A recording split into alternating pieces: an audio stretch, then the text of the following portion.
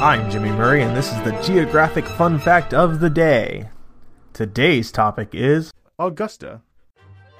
Augusta, officially Augusta, Richmond County, is a consolidated city-county on the central eastern border of the state of Georgia.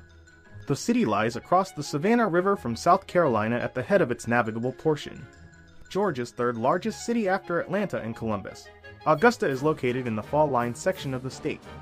The area along the river was long inhabited by varying cultures of indigenous peoples, who relied on the river for fish, water, and transportation.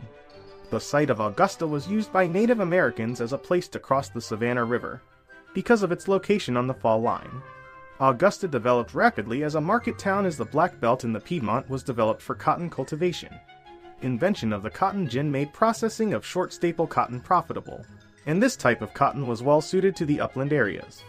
Cotton plantations were worked by slave labor, with hundreds of thousands of slaves shipped from the Upper South to the Deep South in the domestic slave trade. Many of the slaves were brought from the Low Country, where their Gullah culture had developed on the large Sea Island cotton and rice plantations. Hey, don't forget to suggest ideas for future shows on Facebook or Twitter at the Kid Friendly Podcast Network. Thanks for listening to Geography on the Kid Friendly Network.